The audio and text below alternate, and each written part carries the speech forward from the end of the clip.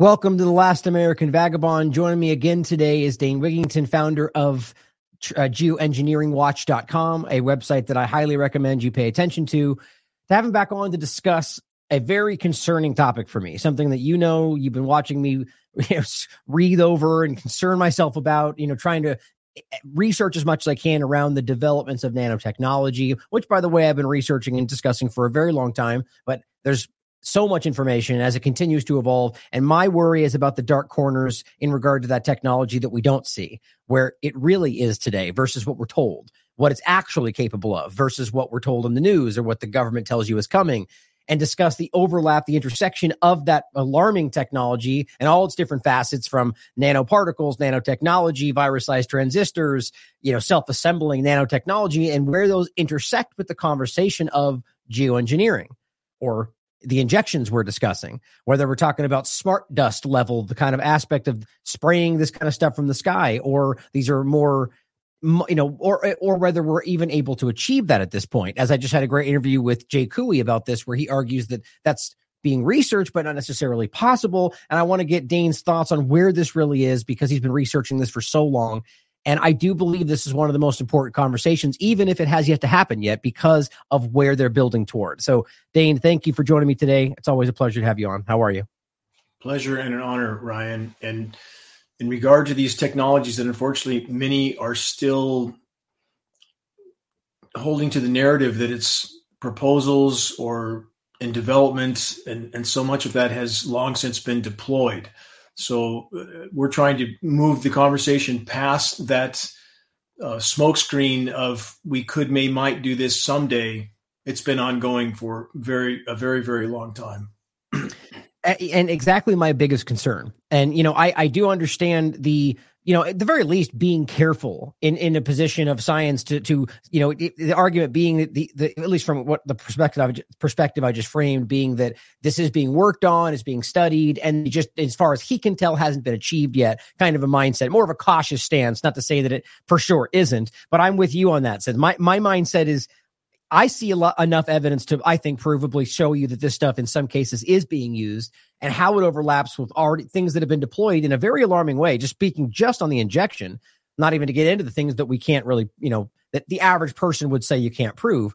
But I agree that I think this is a very prominent conversation right now, and I'm even beginning to wonder whether it is directly causing a lot of the stuff that we talk about in different health conversations and otherwise. And I'm sure you've got a lot of opinions on that.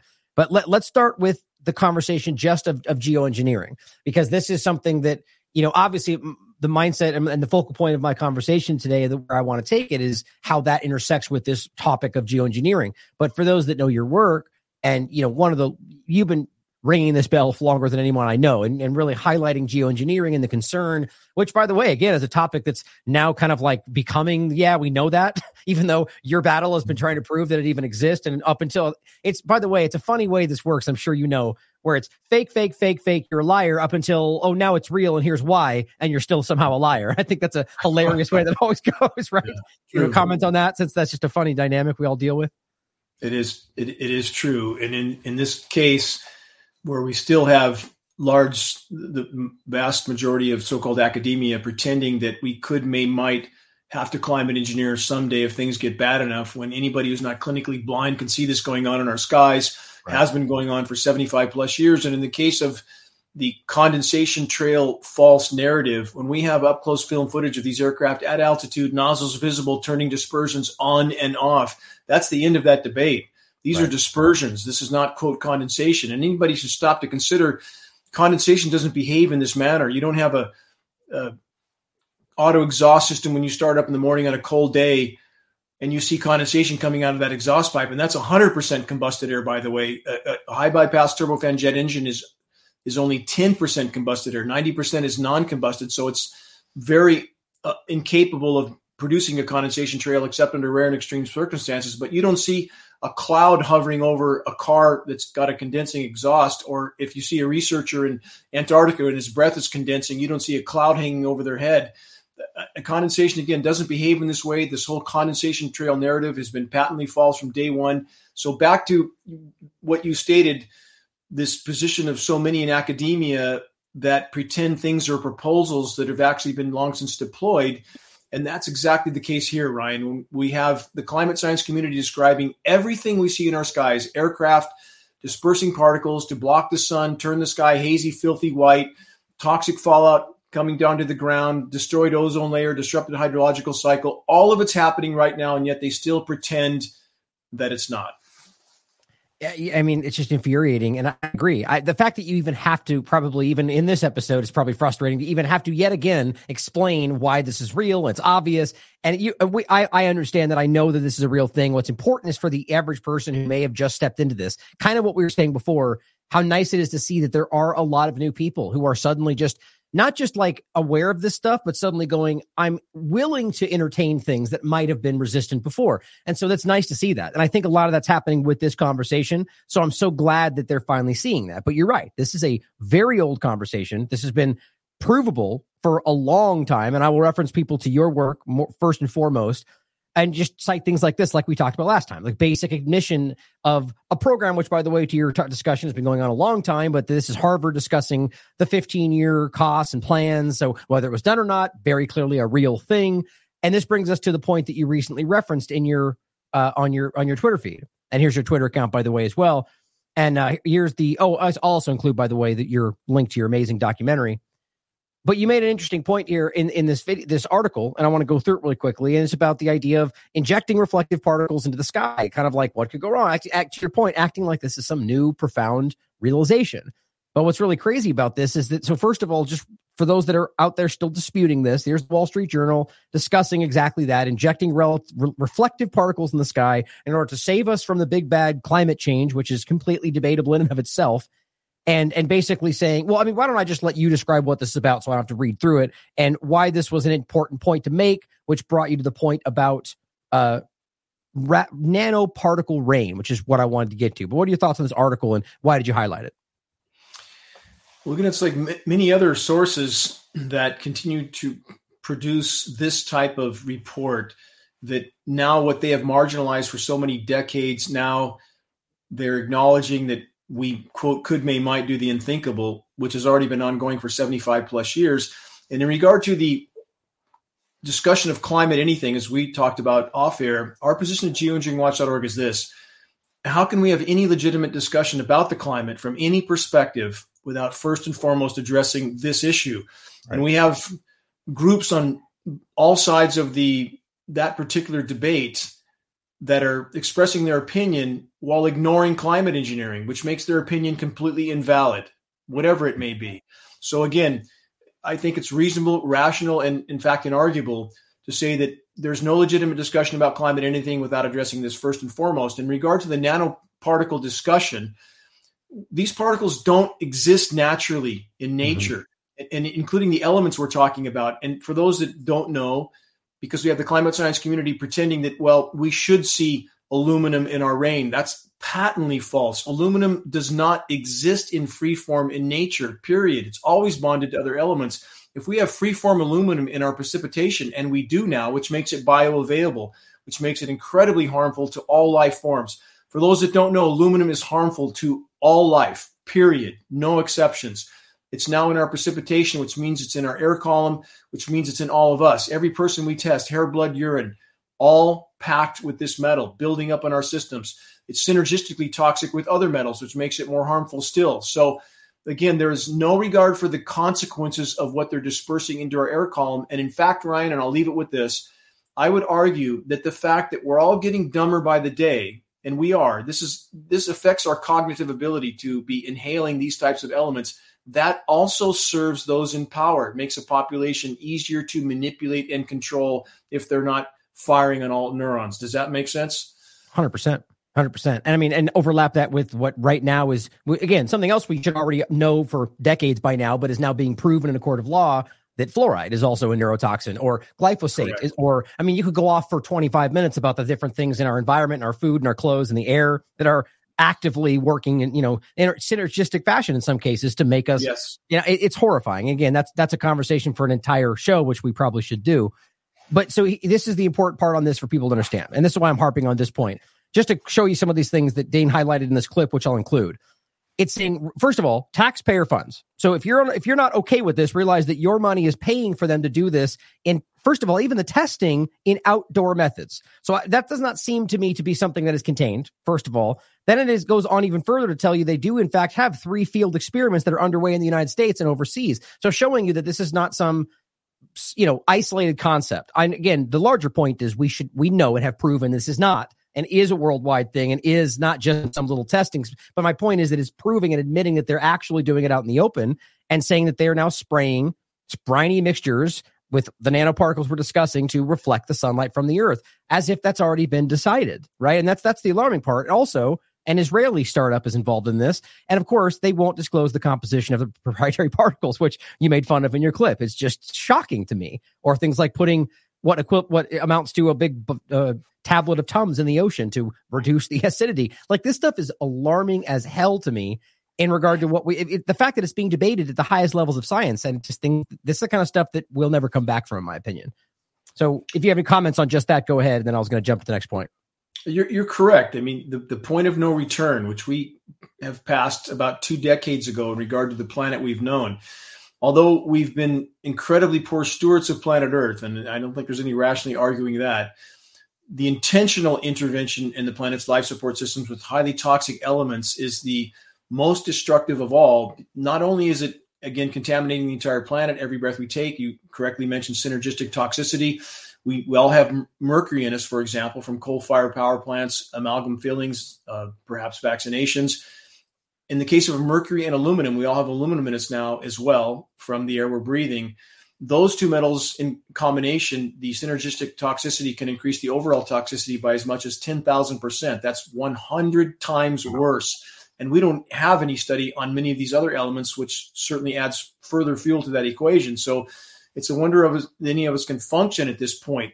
But the gravity of this threat cannot be overstated. Again, not only toxifying our entire planet, using weather as a weapon, it's destroying the planet's protective atmospheric layer, starting with the ozone layer, which is radically depleted at this point. The former NASA contract engineer that works directly for geoengineeringwatch.org is currently concluding, based on our ongoing testing, that globally, there's approximately 23% of the ozone layer left, not 23% depleted, 23% left. That's less at the polar regions, more at the mid-latitudes, but we are in incredibly dangerous ground here. No ozone layer, no terrestrial life on Earth, and most aquatic life gone as well. And we're talking about extremely near-term threats, Ryan, on the current rate of ozone destruction, of which climate engineering is the single greatest factor destroying the ozone layer. We're talking about a functional collapse of the ozone layer this decade. That's how close we are to hitting the wall, and they're not going to stop these programs unless or until they're exposed, and the public and the military that are participating, their family members, realize what they're participating in. Our only chance is a critical mass of awareness. See, this is really fascinating. And since you mentioned it, if you'd like to go further into the synergistic aspects, please do, because I mean, it's an important topic. I'll include this as well in regard to Stephanie Seneff and Danny Rancourt had a conversation. Stephanie Seneff, PhD, talking about the synergistic aspects of glyphosate with the injection, the spike protein. So there's a lot of this stuff happening. I think that's interesting. But to your point there, I find fascinating. So we've all heard of the ozone layer, right? We've all heard of this. There was a big push about this conversation, back however many years ago in regard to, exactly this kind of conversation, but from another angle, saying essentially that we need to stop polluting the planet, climate change, because it's hurting the ozone, which is going to hurt, same kind of conversation. But we had this great conversation in our last interview entitled Geoengineering and Climate Change, Gambling with the Human Species. And this was a great conversation because you make the point about that, it's not necessarily that there's not a problem. I make the same point about hurting the planet. We're destroying this planet. It's not to say that's not happening, but the argument they're making from the carbon aspect to control us is not accurate as far as I'm concerned. But you make to the point about the ozone layer is something that was focused on, yet we don't hear about it anymore. So to that same point, you're arguing that there is actually a problem, but they're just not trying to solve the problem. They're trying to use it to achieve their own ends. If I understand that correctly, and explain why we're not talking about the ozone if it's that big of a problem at this point. Well, certainly we have disaster capitalists. We always have. In the case of wars, we have certain institutions and entities that are profiting off both sides of the conflict. But that doesn't mean the conflict didn't happen. That doesn't mean people didn't die. So the same must be remembered here, because so many people look at individuals like Al Gore, who owns stock in the very companies he claims to be fighting. He's obviously profiting off whatever's happening in the climate. But does that mean we should ignore the damage done? And that's where we need to be very discerning. So in this case, with the severity of what's unfolding right now, those disaster capitalists, I would compare them, Ryan, to, as I have in the past, it's like a pirate filling his pockets with loot on a sinking ship. How much good will that do them in the end? And we are on a sinking ship. Whatever a person's perspective is, the notion that this paradigm will continue much longer is a very naive notion. If we look at statistical mathematical trajectory, species extinction rate, right now, today, we're losing 200 to 300 species of plant, animal, and insect to extinction every single day. Many of those species haven't even been identified yet.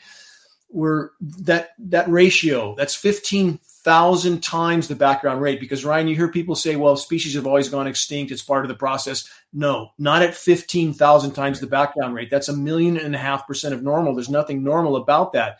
We will not continue on this trajectory much longer. And I would argue in the coming weeks and months, the severity of what's unfolding right now will make it apparent to many more that the party's over. And Ryan, you may have just seen Texas just had temperatures in the mid-90s. Did you see that in the middle of winter?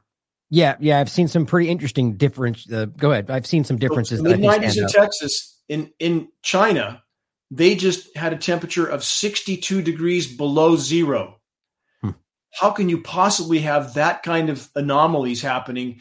So we have different aspects of climate engineering that many are unaware of. So underneath the high-pressure heat dome, which can be created by frequency transmissions from installations like HAARP in Alaska, causes an electrical chain reaction in the ionosphere, and they're using that to manipulate the jet stream. So you can be under a high-pressure heat dome, which is what just happened in Texas. Again, that is not nature.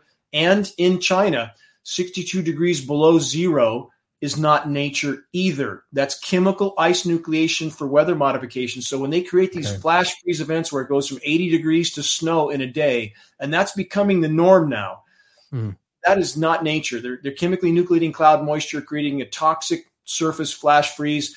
That's an aspect of climate engineering that no one but geoengineeringwatch.org is acknowledging, and I hope that changes. Me too. Well, so this is this in your eyes an experiment to try to achieve a certain outcome at our expense, or is this manufacturing events to justify in the eyes of the people that we have a climate emergency? How do you see that? It's a double-edged sword, because in many ways they're trying to fuel the division of the population in regard to their perception of the true damage already done to the climate. So when they engineer these flash cool downs, even if it was 80 degrees the day before, people forget about that and think, well, it must be fine. There can't be any warming on the planet because look at this flash freeze we just had. And Ryan, let me rewind back to 2014. You may remember all the headlines about the Boston record snow. They really sensationalized that in 2014. What didn't they tell us at that time? There was no snow, 14,000 foot up in the Sierras in the middle of winter. And about this frozen material, Ryan, this chemically frozen material that now we're told is snow. And there's so many different forms of it now. They call grapple. There's freezing rain is now the norm in the transition zone between the warm side of the so-called winter storm and the cold side. Since when do we have winter storms coming out of the record warm Gulf of Mexico? So this freezing rain is when you have chemically nucleated elements that are hitting the surface before they set up and freeze. And this material, as we see all the snowmageddon we had in California last year, much of this did not translate into runoff because this chemically frozen material tends to sublimate. Sublimation means that it transitions from a solid to a gas and bypasses much of the liquid phase, much like dry ice. Dry ice completely sublimates. There's no liquid runoff. So this is an unnatural material. You don't get as much runoff. That's why in spite of all this snowmageddon last year in California, we are not out of the drought. And even the rain that does fall, Ryan, is toxic. So our trees right now, and I live in the middle of the wilderness. I'm completely off grid, Northern California, nothing but wilderness in every direction around me. Trees are dying faster now than in the middle of summer because the rain that falls is toxic. So where does that leave us? Right. I mean, the point before, the fact that they're even trying to argue that aluminum is naturally in water, it shows you an inherent dishonesty, like the criminality from people that are pretending to fight for you. But yes. This is obviously a problem, and so this is where it intersects with the interesting part for me. So what you're talking about there is engineering these things either way, right? Whether it's to manipulate or whether it's to try to experiment to achieve a certain end that we're not even aware of. This is still unnatural, right? So that's obvious. So it's unnatural and it's malevolent. I want to make that clear, that there is nothing benevolent about climate engineering anything. These operations are malevolent. They're about power and control, period. I completely agree. But I frankly find it sometimes counterproductive for some people who don't want to accept that, but still might entertain the science and what they can prove. But I agree with you. I think you can quite frankly prove that there is something inherently anti-human about a lot of what's happening here. But that's my opinion. But so this comes to an intersection between, again, what I was just showing there, and this comes off the link or the discussion you were pointing to about nanoparticles contamination in the rain and the water. So one side of this is just nanoparticles, right? That's what we're discussing in the aluminum, the barium, the things that are being found in the testing, which should not be there. And it, by the way, provably at levels that are dangerous. It's like yes. In San Francisco, around the world. But there's a difference between nanoparticles and nanotechnology, or there can be. I mean, they can conflate, but the idea being that we're talking about like smart dust. And I still find the word robot to be like archaic. It doesn't even apply anymore to kind of what we're talking about, but that's ultimately the level we're getting to, is like nanotechnology to the point of like virus-sized transistors, robot kind of stuff. The actual level of smart dust, which we can get to. I've got clips and we can show it. But what are you talking about here in your mind? Where do you think that's at? And are we at a point where we're actually dealing with like smart dust level nanotechnology within what you're dealing with? Or is that something that you see in the future, not possible? Where do you see this overlapping right now? Well, certainly when we look at the level of technology now in many arenas, there is likely a depth to this that we can't yet know. But what we do know is certainly more than alarming enough for your listeners so they understand how small a nanoparticle is. As we discussed off the air, you can fit up to 100,000 nanoparticles across the width of a single human hair. They're inconceivably small, which makes them bioavailable into everything. They infiltrate all life forms. In the case of us as human beings, as we inhale through our nasal passages, these particles enter through that pathway in the olfactory nerve, crossing the blood-brain barrier. They're in every aspect of us now. And we now know, and Ryan, I know you've seen that the science community is finally acknowledging that the nanopolymers, nanoplastics are showing up in everything, human organs, the human brain, and we have the metals as well, which they tend to try to sweep under the rug. So it's the gravity of this threat, again, can't be overstated. It's in everything we eat. We just had testing done on 85 staple foods, many of them organic, and 84 of those 85 foods all had nanoparticle polymers in them. So again, and there's other elements they're not even looking for. So everything in our world is contaminated. We have peer-reviewed study to prove there's not an uncontaminated drop of rain on the planet Earth. Everywhere, North Pole, South Pole, top of Mount Everest, everywhere in between. They're contaminated not only with PFAS forever chemicals, but climate engineering elements on top of that, which are not being acknowledged. So how long can we live in a toxic fishbowl and expect to survive when insects are crashing, plankton's crashing, crops are crashing? How long can we survive under these conditions? Right. I believe we're in what's called the Anthropocene, right? That's the kind of discussion of the sixth extinction movement we're in right now. What's interesting there is, again, predominantly you're discussing particles, right? Which would mean anything that is to the size of, it would be deemed nano size, which I forget the exact numbers if you have it off the top of your head. But so anything. So a piece of dust, a piece of clothing, those are all going to be nanoparticles, which in of themselves you can find, and that's your point, that the plastic side of that, the polymers and the issue there are being found everywhere. The masks that people were forced to wear were full of them, and they're in your lungs, and it's way before that even, right? But so that I think is clear, and that's a problem in and of itself. There's entire studies around how that can be dangerous or is dangerous. Period. Doesn't matter what the element is. When you're talking about particles that small, they are harmful, period. There's no safe level. And now let's add to the fact that we're talking about elements that are harmful, period, and in nanoparticle form. I mean, this is a very lethal equation. You're correct. Right. Well, you triggered a question there for me. So what about, explain to me how there isn't already nano-sized particles throughout history because we've existed. Is that not Maybe I just don't understand my point would be that I find your point there at the end, I think, is the most important. Dangerous things that are now in nanoparticle size that are now being aerosolized and spread. But so wouldn't we already have nanoparticulates circulating through history just because we've existed, or does it have to be created by human interaction? Particles that small are not a normal natural element. I mean, we're talking about a manufactured particle to be, again, 100,000 across the width of a single human hair. So we're talking about a whole new arena in the physical realm that we've not been exposed to before, that we're not adapted to dealing with, and especially when we're talking about these kinds of elements. So again, the gravity of what they're doing with I don't want to say no consideration of the consequences, because they do consider it and they do understand those at the very top of this insanity, those who print the money. And for those who ask that, all roads go back to those who print the money. They control militaries, thus they control countries, they control media, everything in between. But if we look at them as a cancer, as you and I have discussed before, does a cancer consider that its unchecked expansion will eventually kill the host? No, it doesn't consider that. It simply continues to proliferate unchecked. And we're talking about those that are addicted to power, and they are not going to relinquish that addiction. So we're not dealing with sanity ultimately. And those who think that if they ignore this long enough, that somehow it will magically work itself out, good luck with that.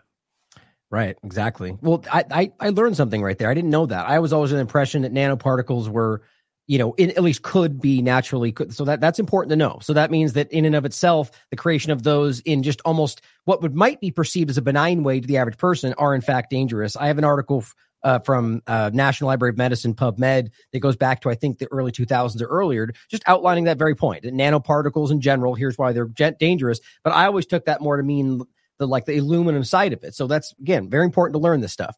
But so then it brings me to the point about nanotechnology, which is very real. Nobody should be dismissing the reality of where we're at with this, especially as we're being told at every intersection of human with technology right now that that's the future everywhere, right? That's the nanotechnology and the injections and your things in your house.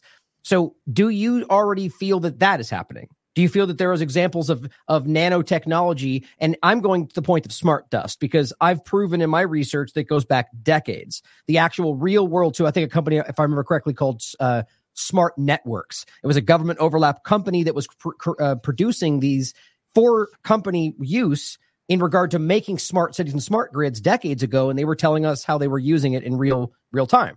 So it's weird how that conversation got just absent. Like nobody talks about it anymore. And I'll play a clip next, but what do you think in regard to whether that's already been done? Is smart dust ubiquitous, and has it been utilized by geoengineering?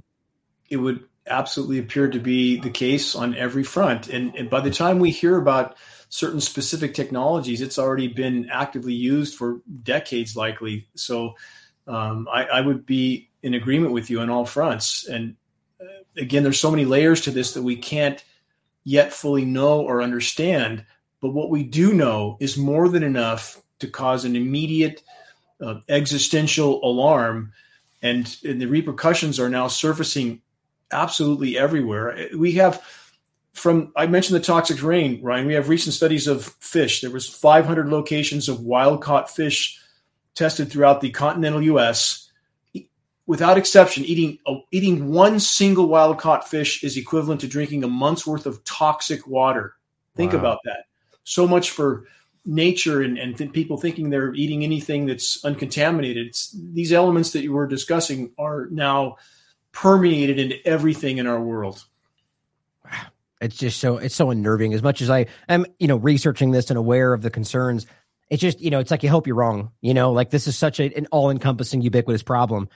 So where my concern goes with this is that this gets into the conversation of here's a good article to bring us over there. As this writes, NIST made sun and rain details, so they're making this precipitation, how nanoparticles can escape from plastic coatings in the environment. So now you can see this overlap of how you can see different ways that this stuff could either on purpose or accidentally sort of be leached into the environment. And so I want to play this clip really quickly. And this goes back to, so remember what Dane was saying in regard to just nanoparticles and how tiny these things can actually be.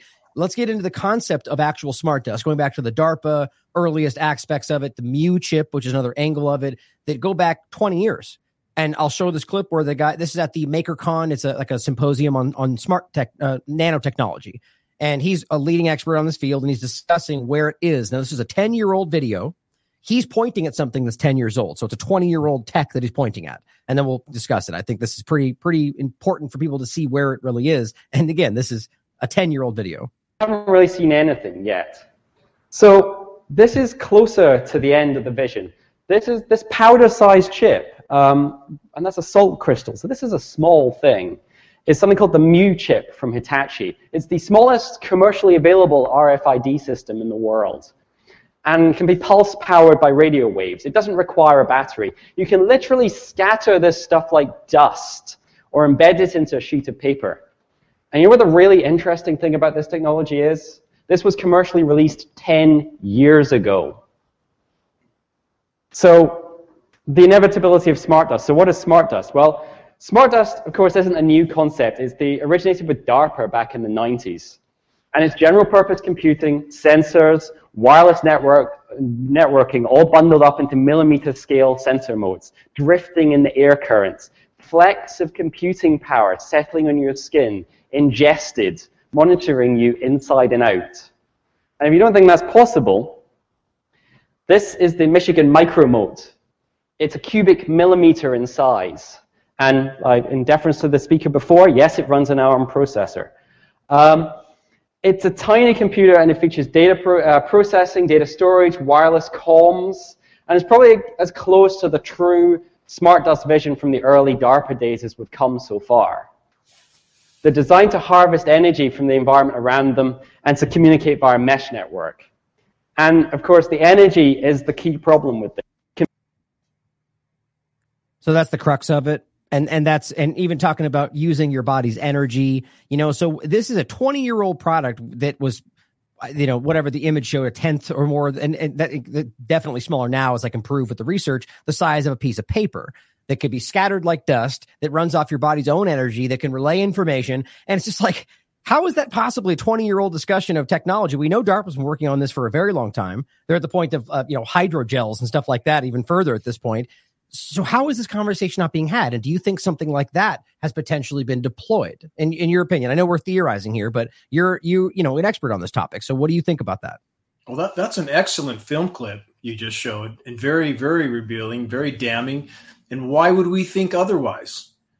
Given that This technology exists, why would we think they wouldn't use it in every capacity they possibly can? There's nothing to restrain them from doing so. So I would, again, think we would be naive to think it's not deployed in more ways than we can probably even identify at this point, Ryan. So, I mean, while people are going about their lives and spending their efforts and energy on football games and political theater, this is all going on. And our futures are inseparable from everything we're discussing here in the very, very near term. So one can only hope that people awaken to the fact that these technologies are real, they exist, they're deployed, and the impact to not just us, but the planet's life support systems, the entire web of life, is absolutely incalculable and irreparable.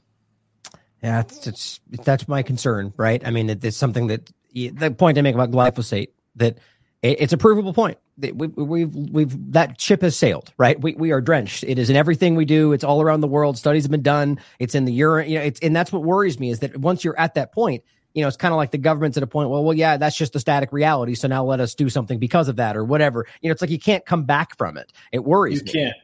No, so, you can't. And there's other, even we just identified and went over that in my weekly broadcast, Global Alert News, which is on the homepage of geoengineeringwatch.org. That's our weekly 1-hour commercial-free update. But we just covered that. Chlormequat, which is a chemical most have not heard of, is now, based on new testing, been identified in 8 out of 10 U.S. citizens. This is yet one more chemical element that's in our system that, again, we can't know the full totality of dispersion of that element, but they just keep surfacing, one layer on top of another on top of another. How much more can we take, Ryan?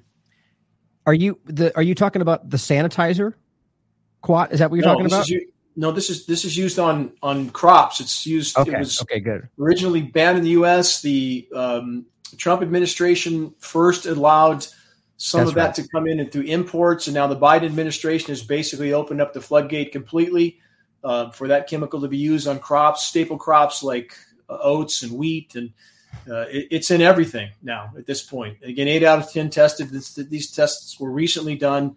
8 out of 10 have that in their system now. A whole host of downstream effects. And if we look at other elements, again, graphene, for example, that's in our rain. Right. We know graphene is in our rain because the last 100 lab tests we've done, we work with a major international institution on this.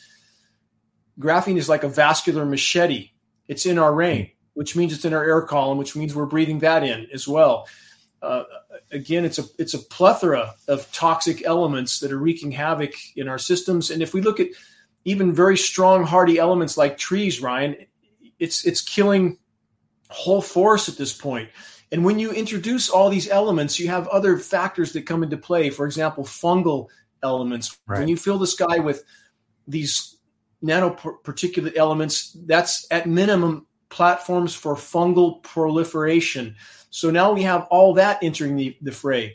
What happens when you kill off all the beneficial microbiome in a human body? Fungal elements take over. That's when you get fungal infections after you take antibiotics. So when you're killing all the microbiome on the planet, soil microbiome, aquatic microbiome, now fungal elements take over, and we see fungal proliferation throughout the forest now.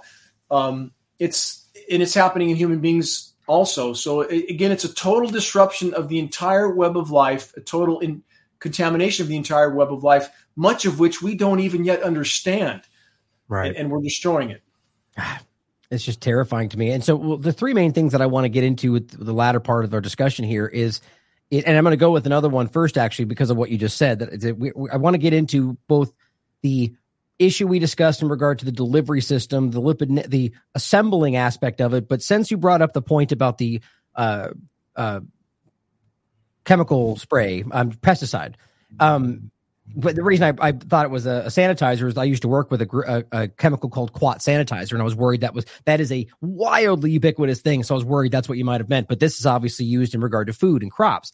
So this is a very concerning reality here. And so let's talk about the idea of the overlap here of both the nanotechnology side of this, and even where that may intersect with the conversation of like a self-spreading concept of either, and here I'll just show this, by the way, either something like this, which is the work we've discussed in the past from Charles Lieber, virus-sized transistors, where you kind of overlap the bio and the tech concepts where, kind of blurs, which is one of his main points in there, or the idea of like a self-spreading, concept for like a vaccine. But the idea that we just saw in Tennessee, a discussion from at the legislature about putting out a bill that argues that if you go to the grocery store and there's a cabbage with a vaccine in it, that it has to be labeled as a pharmaceutical. The fact that we're having the conversation about labeling vegetables as, and we're debating whether it should be labeled, not whether it should even be done, is sort of like either a manipulation to get us looking in the wrong direction. I don't even know. So are you familiar with that conversation about using foods to kind of like relay vaccinations and other,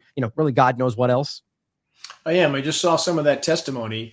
And again, the term vaccination, I hope people look past that, because that has some sort of implication that somebody's trying to do something good for you, which couldn't be further from the truth, as you know. So that term is basically used to cover up what should be called biological warfare. I agree. Well, let's just watch the clip opening part of it here. 1894. Chairman Sapicki, you have a motion, a second. You are recognized. 21st. Thank you, member. Just a quick background, which I think is really crazy to me. HB 1894 is, so the whole point is he's discussing that we need to label these as pharmaceuticals, which I agree with. But it's interesting to the conversation is like, well, is that happening? It's like we have to wait for it to be on the shelves before we can decide whether or not to label it a certain way. I just think the way that politicians think is mind-blowing to me. House Bill 1894 classifies any food that contains a vaccine or vaccine material as a drug under the Tennessee Food, Drug, and Cosmetic Act. Defines vaccine or vaccine material as a substance intended for use in humans to stimulate the production of antibodies and provide immunity against disease, prepared from the causative agent of a disease, its products, or a synthetic substitute, treated to act as an antigen without inducing the disease, that is authorized or approved by the United States Food and Drug Administration. All the watered-down variations of the definition now. Thank you for that explanation of the bill. Do we have any questions for the sponsor? Chairman Kumar, you're recognized. Thank you. Thank you, Chairman Speaker. Kindly Tell me, I don't. Let me skip to this one. We would deem that a pharmaceutical in Tennessee. Sure that we food source drug. Well, thank you. Thank you, Mr. Chairman. This one. Can you give me an example of a food that's a vaccine? You recognize? Yes, sir. University of California, Riverside has already perfected the ability to put human vaccines into our lettuce right now. Also, tomatoes has the ability to do that also for UC Berkeley. And then Big Tobacco, R.J. Reynolds and stuff has perfected the ability to put a human vaccine into tobacco products. Chairman Clements? And is that even legal to do in the state of Tennessee? Right. And that's the crux of the point, right? And he's arguing, well, that's not what the bill's about. It's like, so anyway, I want your thoughts on this in general. So first, do you think that is already happening, in your opinion, right, in regard to what might be happening to foods and so on? And it's interesting to me in regard to the overlap of, what we're talking about with the spraying. Like, and this is just a completely theoretical point, but just a hypothetical, like in our argument here, the crux seems to be to agree on that, one, if it's being discussed, it's probably already happened. And two, that this has been provably done for a very long time. So I worry about the steps like that we might not be seeing now. Like if we're talking about using nanotechnology and these kind of things to create certain aspects, whether we're talking about vaccination or something we'll get to next in regard to what you could deliver with internally in the body. So do you think there's an overlap there in regard to the spraying and what you talked about, just use of nanotech to create an outcome in things that we're not talking about like vaccinations, but food? Certainly. The overlap is there. And back to what's settling down through our air column and the technologies that we know exist and likely much more that we don't even know about yet. But that's what we can't hide from. We can hide from vaccination. We can refuse to eat their lettuce or their tomatoes, or we can attempt to grow our own. But what good would that do us when we have these bioavailable elements, again, saturating our air column, our soils, our waters being uptaken in anything we grow as well? There is no place to hide from that. Every threat that you're trying to highlight here, Ryan, and thank you for doing so. If we don't stop what's being dispersed in our air column, we cannot hide from that, and the consequences are manifesting by the day.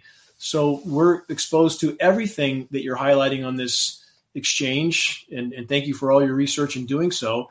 And that's why geoengineeringwatch.org is so focused on what's happening in our skies, because we cannot escape that threat, period. And it's all of the above. It's everything we've gone into on this exchange, and it's simply infiltrating virtually every aspect of our ability to eat, drink. This is a threat we must deal with, Ryan, or very soon nothing else will matter. And at any point in time of their choosing, and I want to stress this, we have what we know, again, are biological carrier platforms, polymer fibers and graphene. They're used militarily for biological warfare. If they feel they're not making progress at their agenda fast enough, if they feel the public is waking up soon enough to cause a threat to them, they can level the playing field overnight by putting something much more lethal in this mix that's already being dispersed in our skies that we're already exposed to. Marburg, Ebola, a hemorrhagic fever of some sort, they can level the playing field overnight. Right. See, as we continue through this, like I recognize a level of redundancy in the discussion, just because that the point is the same. And I do think it's important to discuss these and lay out the different dynamics. But your point is the same. It's already being done. And I really kind of just fixating on the point you made there that, we can talk about the idea of the food or the vaccinations or anything else. But if this is, as we know, is constant, daily, all the time, you're right. I mean, it's the biggest hole in the boat. I forget if you made that off air or not, but it was an analogy you made in regard to dealing with the biggest problem. Right. And I agree. I think that's the obvious issue, because it is clearly happening and it is clearly building. So in regard to the point of the delivery, like the why of it all. And I think this is the problem that most individuals, I've always pointed out in any of these conversations, that the why matters. It obviously does, but you can't really, it's more difficult than ever to prove intent. So it's about what we can prove, what's happening scientifically and so on. And then we can debate about the intent. But first and foremost, we can just see that it's happening. But in this case, the intent is interestingly important, right? And so what do you think is really the end game here? We talked about the idea of, you mentioned the fibers and the graphene points, which there's endless amounts of research showing graphene and graphene oxide as the next step for vaccination, for delivery of different, medical materials. So you talked about the idea of the biological carrier platform, the pathogen dispersion. So what exactly does that mean, and how do you see that playing out? Explain that to people and why what they're accomplishing there. Well, to back up a bit and just to give an analogy to what you said earlier, and people don't know intent and they tend to discount what is already evident. So if you find a body in the street and you don't know exactly who was the perpetrator of that person's demise, does that mean that there wasn't a crime? Of course not. There was still a crime in that case, and the same is true here. So just because we don't know all the individuals involved, the entities involved, or necessarily all the motives, doesn't mean that it's not occurring. We have absolute indisputable proof that this is occurring in our skies, that these elements are there, that these repercussions are there. And in regard to those who would ask that question, and many do, and it's their immediate out for acknowledging this reality, why would they do this to themselves? But they already have, haven't they, Ryan? And we've had this discussion before, and how much have they done to themselves already? We have the detonation of 2,400 nuclear bombs, which contaminated the entire planet, including them, they, those behind these programs, those who print the money, those who control militaries. They have done this to themselves already. We have Fukushima, triple nuclear meltdown, no technology to fix it, no end in sight. We're building 60 more nuke plants right now. We have 442 online. If we look at that one single issue, 442 nuclear power plants, which will go into full-blown meltdown when society collapses. And I do say when, because that's what most people don't want to face, Ryan. They don't want to face that this paradigm was never, ever sustainable.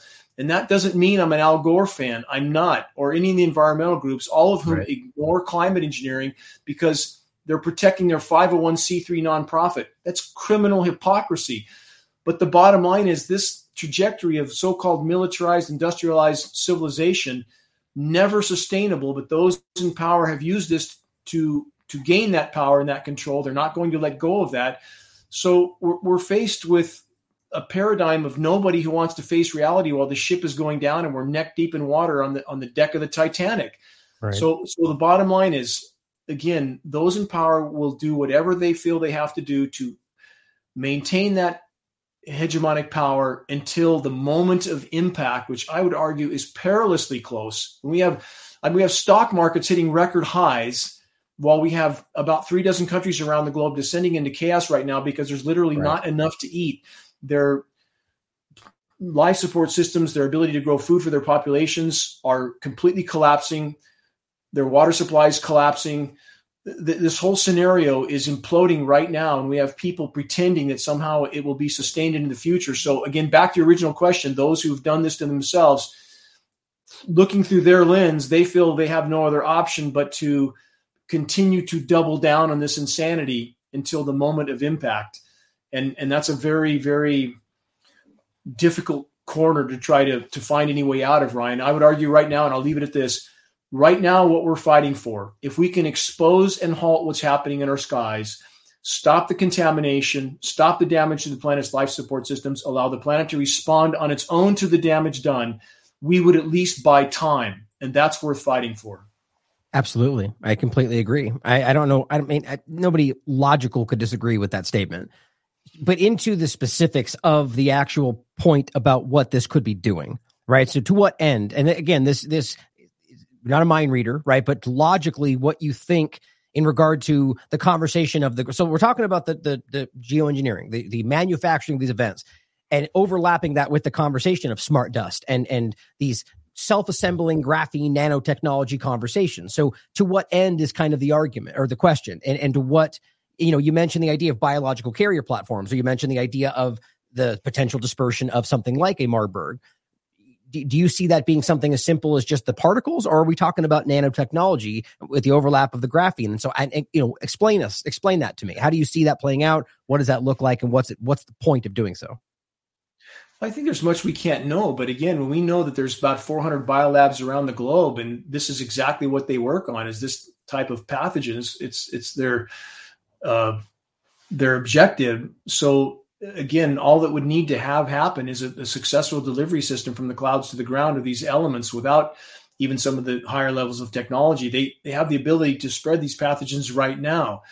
And again, on the to what end standpoint, it does come back down to what I stated. Those in power are going to try to hang on to that power until the brutal bitter end, which is unfolding right now, I would argue. This is an unraveling of what was that's occurring right now. And for those that want to cling to this current paradigm and pretend that it's going to magically work out, it's not. But although these technologies exist, Ryan, and although they're certainly being utilized, it's still we're still faced with the equation that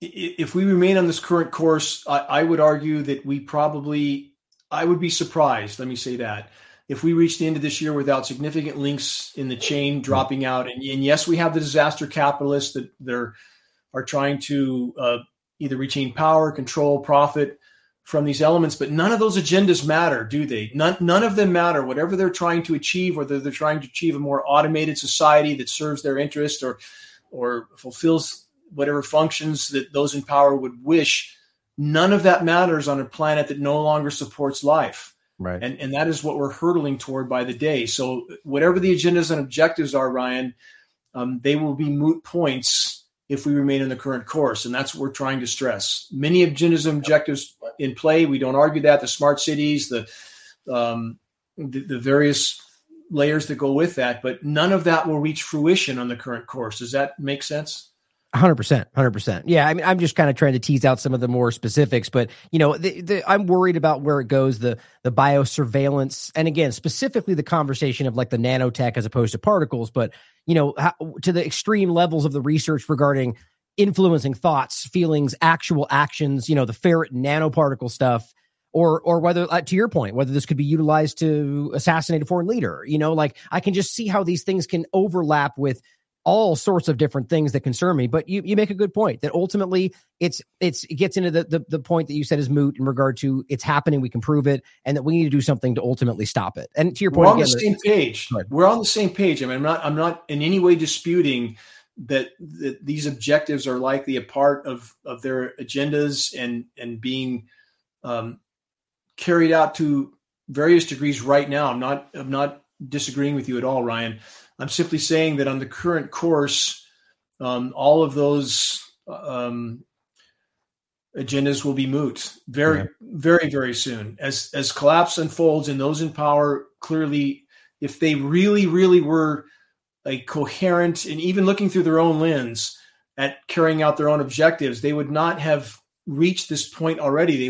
They would not have painted themselves into the same corner with a planet that's completely collapsing in which no one gets out alive. So however deep, dark, and diabolical and this evil genius is, it clearly is not coherent even looking through its own lens. It's going to exterminate itself along with the rest of us on the current trajectory. Well, that brings me to an interesting point we can kind of end on here that I think is you mentioned something in this, but I've had this thought before, and I don't mean in this point to necessarily have to suggest that it's for some outside entity, but it nonetheless interestingly takes the form, if you look at the big picture, of almost like terraforming, right? Like you're trying to like literally change the makeup, the what's the right word for it? Atmospheric. It's weird to me to see how many different ways it seems that the actions they're taking are almost taking the form of like an anti-human action. Like it's the last thing we would want for the thriving of the human species. So it's odd to me. And do you have any thoughts on if that term even makes sense or why that might be happening? I mean, I feel like you mentioned a part of that to, try changing the makeup of the planet. I understand your point. Again, what I would argue is this is the term they use to justify what they're doing. It's, in their eyes, a risk-to-risk scenario. The risk of doing what they're doing in our skies to the risk of not doing it. And that doesn't mean in any benevolent sense. When they refer to that term and its application, it's only in regard to them retaining their power and control. So again, when we have the type of damage being done from what's occurring in our skies and a power structure cancer mentality that only knows how to double down. The more damage they do, the only response they know how to counter that with is to double down again and again. So we take, for example, the damage done to the ozone layer, which again, by itself, an existential threat. We have methane filling the atmosphere right now, which is a consequence of thawing and releasing methane fields. I'm not talking about cow flatulence. That's simply a distraction to drive a wedge into society also, to think that it's about your cheeseburger we have massive methane fields releasing in the Arctic. I encourage your listeners to search Arctic or Siberian methane craters. Look at the images. It's shocking. It looks like nuclear bombs going off, methane exploding out of the tundra. It's happening on the seafloor. So what do they do to counter that? Project Lucy and Project Alamo. Those are acronyms for the microwaving of our atmosphere with opposing frequencies in a desperate, dangerous, and unimaginably destructive attempt to molecularly degrade that methane. So again, if we look at this through that lens, Ryan, back to your original question, why would they, quote, terraform the planet? I would argue if we look at the entire chain of these events, we see layer upon layer upon layer of insanity stacked on top of reaction to one form of damage by doing even more damage to try to hide the first form of damage. And we end up here. And this is simply the mentality of too many in the human race that are concerned with the next quarterly profit margin and some of these industries, defense industries, and no regard for the consequences, and a public that simply doesn't want to know. They want to go to football games, Ryan. They want to pretend that voting for their particular political puppet will somehow make everything magically better, none of which is true. So it's a very dark equation. And I would argue, I'll leave it at this, Ryan, that we're caught, those who are awake and aware and trying to fight this are caught between the proverbial hammer and the anvil, a clinically insane power structure and a population that's hopelessly asleep at the wheel. Yeah, I will say, though, that I feel more and more hopeful as just day by day that more people are willing to entertain these things. And I think that's definitely positive. Finally, as things get bad enough and the food shelves start to empty out and people are dropping dead in the streets from much of what's been done. Yeah, finally it's starting to occur, but it can't occur fast enough. Yeah, I completely agree. I'll leave you with some of the links I had included in regard to recent progress of graphene oxide as potential vaccine carrier, the idea of graphene oxide use for drug delivery system, just to back up what he was saying earlier, and just the worry that I have in general about the idea of the overlap of nanotechnology in regard to how it applies to the medical field, and the worry of like the steps that were being taken in regard to smart, self-spreading vaccines. I'll end with that clip for people to see again, but just the idea of how all of this kind of amounts to, I'll reference the biodigital convergence conversation. This is a U.S. document I discussed where they literally say in 2002, they plan to alter evolution using nanotechnology in 20 years, which is literally where we are. And they come out talking about the biodigital convergence. And, that side of it worries me, but seeing where that intersects with this conversation, the use of nanotechnology with all these, including the geoengineering aspect, I just get really concerned to our earlier point, what is happening, what has already happened that we don't even know about? Are we light years ahead of where we think we are, and we're still focusing on surveillance cameras and robots? It's like, that's kind of this weird worry that I have. I think you're correct, Ryan. I'm with you on this. I truly am. And I think that there's layers to this that most don't even want to imagine that are already implemented. The only part the primary part I think we need to include in this equation, that even whatever their agendas that they've already managed to implement, as we face total collapse, 442 nuclear power plant meltdowns coming, how much will these agendas matter? Whatever grand schemes that they were working on go down with the ship. And that's a trajectory we are on. So it all needs to be considered. And back to, again, the primary point of this discussion, all these technologies, we cannot escape what's coming down through the air column. We can't escape that. We can hide from the vaccine. We can hide from whatever's being engineered into a food supply. We cannot escape what's coming down through the air column. So we're back to, we must deal with that hole in the bottom of the boat. But all of this a part of it, and I'm with you on that, Ryan. Yeah, well, and I'll end with the point that I guess that I was hopefully trying to relay here, is that the geoengineering aspect of it is leading to those things as well. I was worried that might be an aspect of it that is leading to the contamination of the food supply, leading to the contamination of the water. Already has. Self-serving. Exactly. Which I think that your discussion today and your insight really opened people's minds to that. And I just, I really thank you for your work, Dane. And I continually frustrated that people like you don't get the attention you deserve. And I hope that more people will continue to look at your work and your documentary. And, thank you for joining, man. And I hope that people will listen. And but I believe they are. And I think it's because of work like yours. So thank you for joining.